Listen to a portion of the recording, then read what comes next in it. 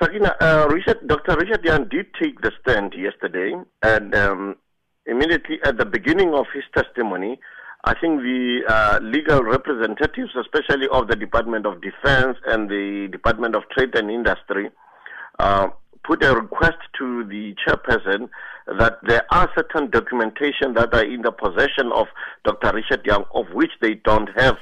And therefore, they requested the chairperson that before the proceedings can take place, they should be given those documents. And that's where now the hearings were adjourned until today.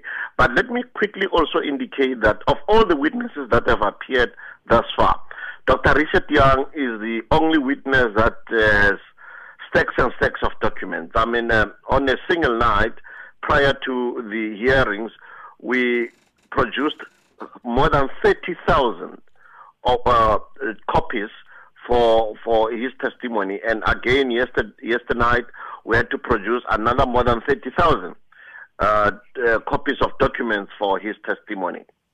And why is this? I mean, what exactly is it? Because one of the things that Dr. Richard Young has done is that he's accused this commission of being one-sided. He's raised concerns saying that the commission was not allowing allegations of fraud and corruption to be put to state witnesses, and this was something that he was very unhappy about.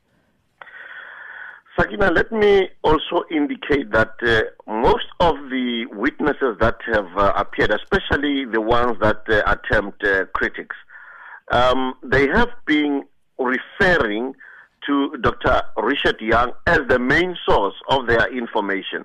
So he is at the center of the information that most witnesses have, and he has documents and documents, but also I think to his advantage is that Dr. Richard Young, through his company C²I², was one of the bidders in 1999, and there were some issues ultimately where he had to get a settlement with the South African Defence Force by then, and that is what we are very interested in. And now he has stacks and stacks and stacks of documents. So you are expecting him to take to the stand again today? That is the ruling that the chairperson gave yesterday, that today Dr. Richard Young should appear before the commission. And fortunately, he is in town, so we're expecting him to take the stand today. Now, the commission was appointed in 2011, and President Zuma extended your term until April the 30th this year.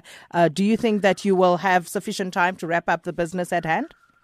Actually, we are supposed to be done by April, and I'm confident that we will be finished within this month. In March, we'll be done with the public hearings. Dr. Richard Young, I think it's one of the very last witnesses with a lot of documentation, because after him we'll then be having a representation from the companies that were successful in this bidding process. Then we had two investigators who were with the Hawks by then, the ex-Scorpions, and then that will be, I think, the end of this phase of the public hearings.